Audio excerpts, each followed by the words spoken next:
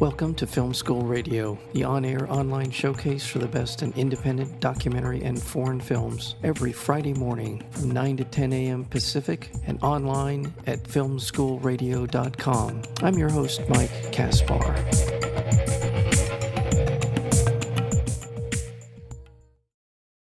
Kiss the Future is an exploration of the perils of nationalism and art's role as a weapon of resistance and activism. The film follows an underground community that continued to work, create, and live throughout the 1990s.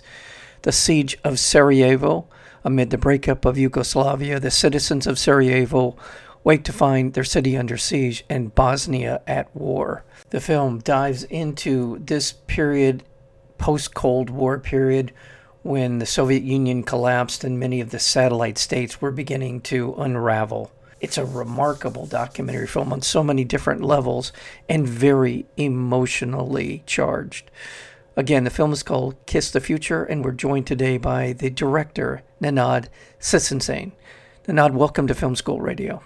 Thank you. Thank you so much for having me. Thank you. I brought in that sort of the backstory, the history of, because this happened around the beginning of it, did really happen when the Soviet Union collapsed in essentially 1991. And then with that, President Tito, who was the president of Yugoslavia at the time, we saw that republic begin to fall apart. Is that a fair place to start? Yeah, that's very much so. Yep. So along with that came the different, would they be called republics within Yugoslavia? How did they define the regions? They were republics of Yugoslavia. You know, there was Croatia, Serbia, Albania, Kosovo, Slovenia, Montenegro. All these have been taken on different kind of machinations and been redefined. So if I labeled one incorrectly during that period of time, I apologize. It's just a lot to cover.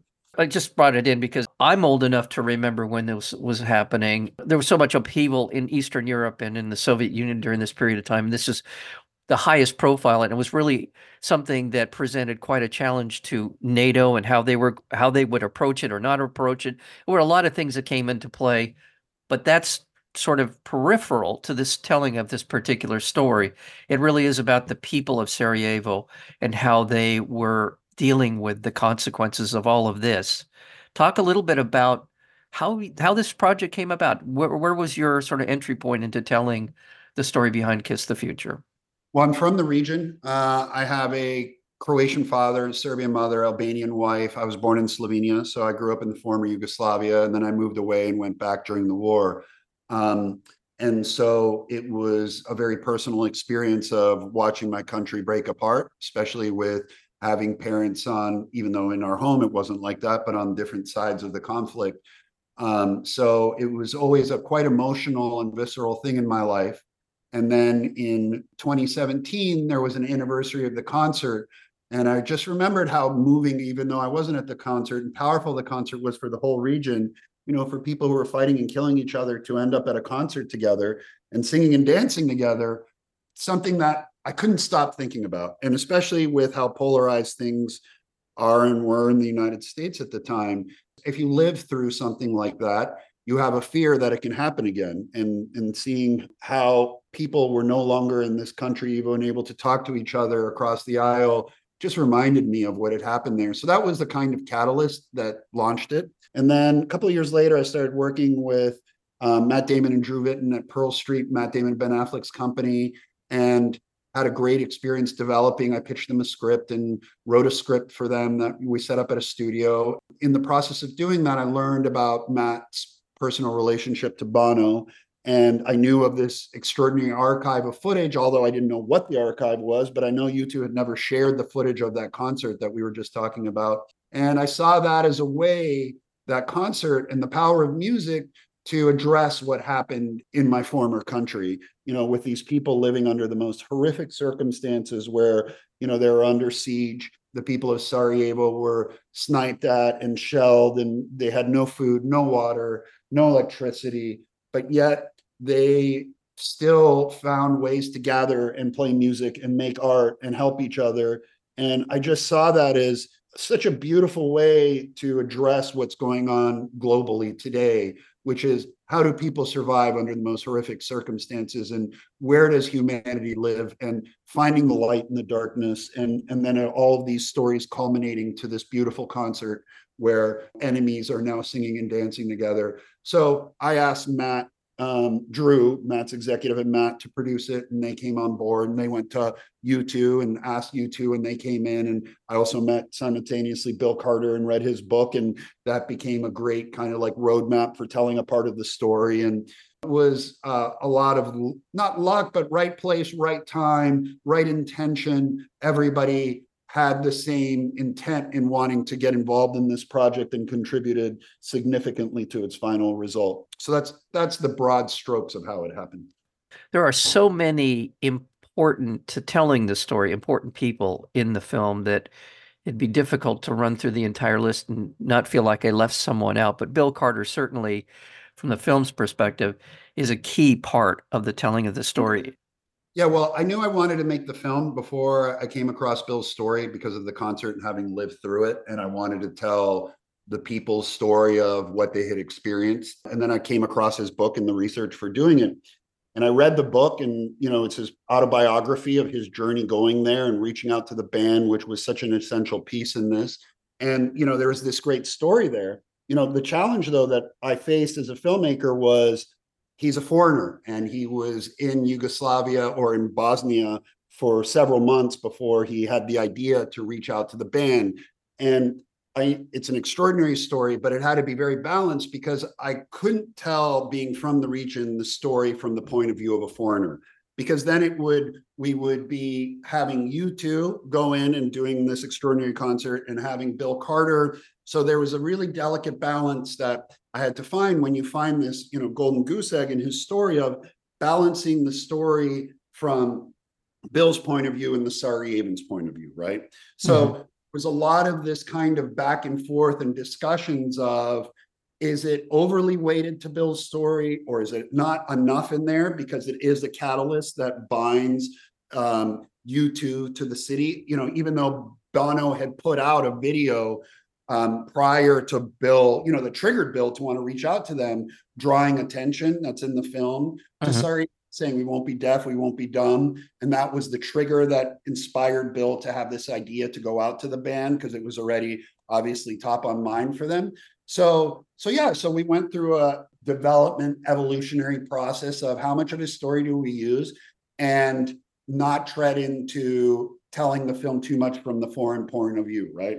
Yeah. So when he comes into the film about 15 minutes into the movie, and he becomes this catalyst that brings in the film. But before that, we set up Christian Amanpour, and we set up the narrative dynamics of what was going on geopolitically at the time. And we start to establish the Sarajevans as the story, because it's one thing, like Christian Amanpour and Bill and the band, to go and want to shed light and be involved in a conflict to add value and have a purpose and a mission, right? It's another thing when you're just a person living there and this is forced upon you and you have to deal with the ramifications of it. And I personally, being from former Yugoslavia, although not being in Bosnia, had to tell the story from the point of view of the people that were there and how to deal with it, as opposed to making a choice to put themselves in harm's way to go and, you could say they're heroes. You could say a lot of beautiful things about them, but it's different being a foreigner than it is somebody who's forced to deal with the circumstances. And how do you deal with the most difficult circumstances in life? And, that's what the Sarajevans, that's what inspired me, was how, and the same thing that inspired Bill back then. I mean, that's what he talked to Bono about. That's where there was the overlap of where we said, okay, we see eye to eye on this, and we can work together in developing this story and making the film. There are a couple of things that I think it's important to kind of establish in the minds of the people who are listening to our conversation. One is that this is a very powerful, emotional film. The way that you draw out the stories of the people who are in Sarajevo living through this horror establishes a context for what happens at the concert with the involvement of U2. Had you not done it the way that you did, I feel like this would have been a very different film and might have lacked the emotional punch that I felt as I was watching it. Yeah, I mean, if we had used, really appreciate that. I mean, I think that that was, you identified the intent of what was most important to all of us, including Bill, including the band. What was essential to them was it's not about me, it's about the people of Sarajevo. So, knowing that there was this book that he had that had a beginning, middle, and an end, and his journey into it, if we had told the film from that point of view, it would have been the foreigner's point of view, Yeah. and we found struck the best balance that we could internally find in the way to balance the Sarajevans and his and the band stories.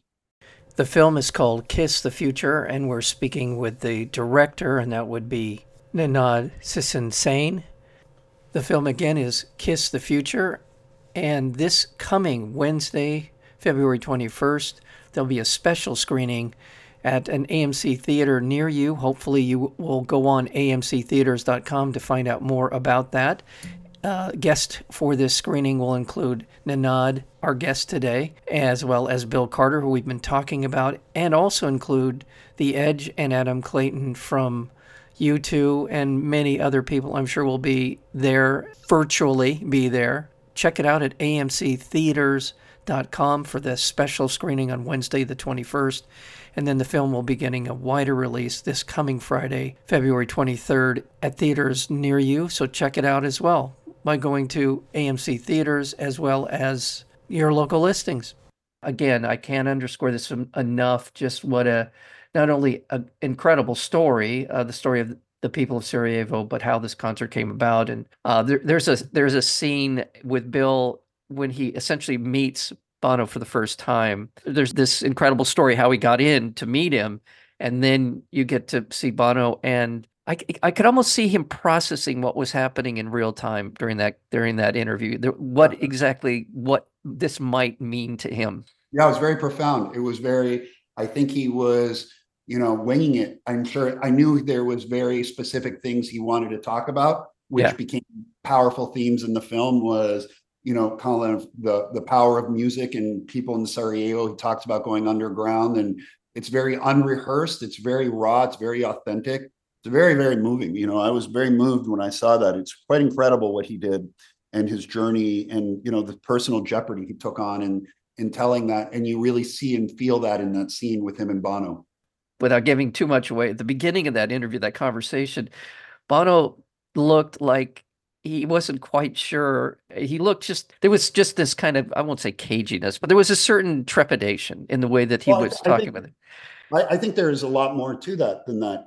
When he saw Bill and the gentleman that Bill was with who had never operated a camera before, you've done enough interviews, when there's a professional setup that comes in and somebody who is not a professional. I mean, it's just kind of like a night and day difference, right?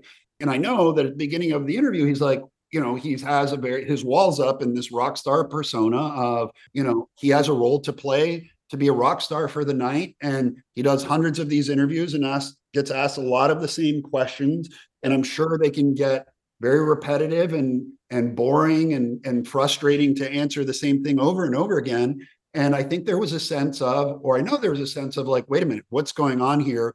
Who are these people? In the letter, they said that they were for Sarajevo TV, but they're clearly all Americans and not Sarajevans that are doing this interview. So there's a bit of what the F is going on here, right? And then I think once they start to get into it and it settles without ruining it, for people who haven't seen the film yet, what Bill starts talking about is so powerful. I think it really gripped him. I think it really grabbed Bono in a way he didn't expect, and it clearly did, because it so much so took him and moved him that he would go into a direction of wanting to put his personal life and the band in jeopardy to go down this road with Bill is probably quite profound. I think what Bill has done and what his intent was is so beautiful and is so meaningful, and I'm so fortunate to have it in the film, and you get to experience it in its full rawness in that interview where he records Bono. There's no hiding there. You see who both those men are.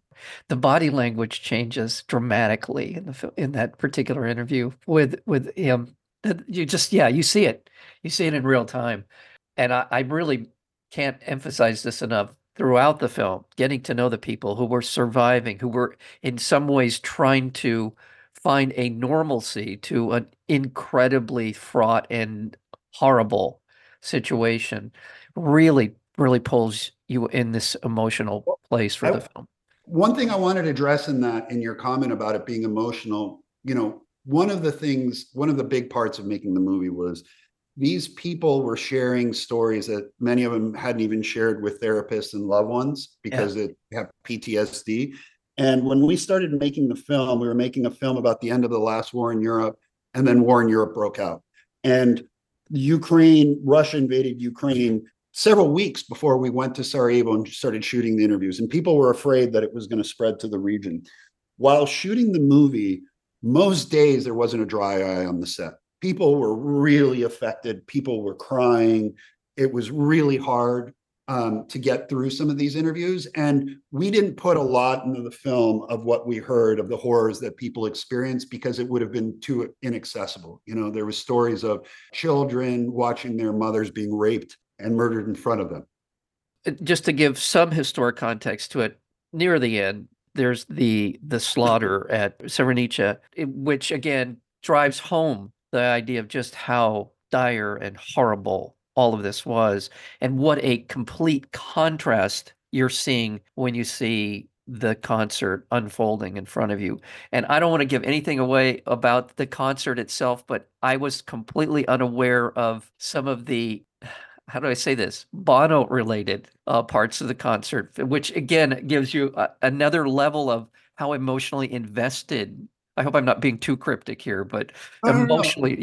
emotionally invested he would have been in that moment. It was very charged. I mean, to play a concert for 40 to 50,000 people that Yeah, were killing each other for years, and to all end up at this concert together and be able to sing and dance together was the catalyst that inspired me. And I didn't give away the plot of what happens at that concert, but was yeah, what inspired me to be able to tell this story. And I think sometimes I struggle a little bit with when people watch the movie, they find it to be what I've been told and read was this kind of inspirational and finding the light in the darkness. Sometimes it's hard to even stomach that because we didn't put in the extent of the horror that these people were experiencing. Sometimes the experience of watching the movie is a lot lighter at times than the jeopardy, the personal, emotional, and jeopardy that these people are going through. But if you put that in there, obviously, there's a sense of that, and it's discussed in the horrors of what happened in Srebrenica and in the marketplace. But that's the hard part as a storyteller. Like, where's the balance between taking an audience on a journey so that they can learn and experience what these people went through, but not to the degree of where they can't stomach it anymore and can't take in the light. And that's always the struggle you deal with when you deal with such sensitive material. as I'm watching the film, you're hearing these stories of the horrors of war, and you're showing footage of people walking around the streets. And there's some couple of stories about people walking in front of somebody else because there are snipers in the area. That's one particular little part of the story, but you're seeing children walking around on the streets. You, in your imagination, can imagine what easily could have happened next. So in some way, you show us enough and we hear what happened. So we know all the possibilities that you're describing are very real. And Yeah. I think that for me, that's what works. And I think that's that fine line that you found with the film is describe it, you hear about it, and we just see these people at risk. And that's all really, in some ways, we really need to know. That's probably not quite the right way to say it, but it's enough. Yeah, And no, I appreciate that. I mean, it's, these people lived, as we're seeing on the news around the world today, yeah, under the most horrific circumstances possible, where their freedom has been taken away and extreme injustice is happening.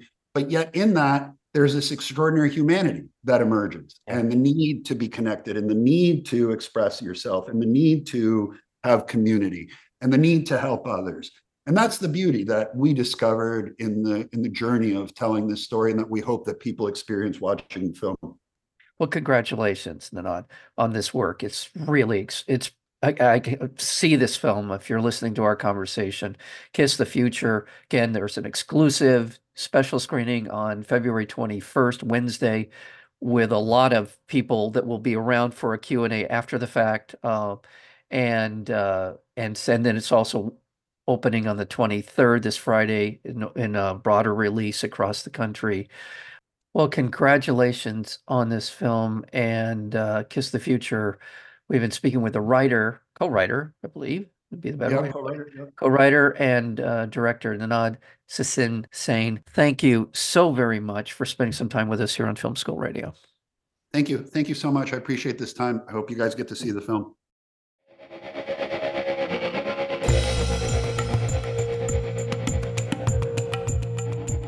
You've been listening to Film School Radio, the on-air online showcase for the best in independent documentary and foreign films. You can find out more about the program at filmschoolradio.com. I'm your host, Mike Kaspar. Thank you for tuning in, and we'll see you next week with another edition of Film School Radio.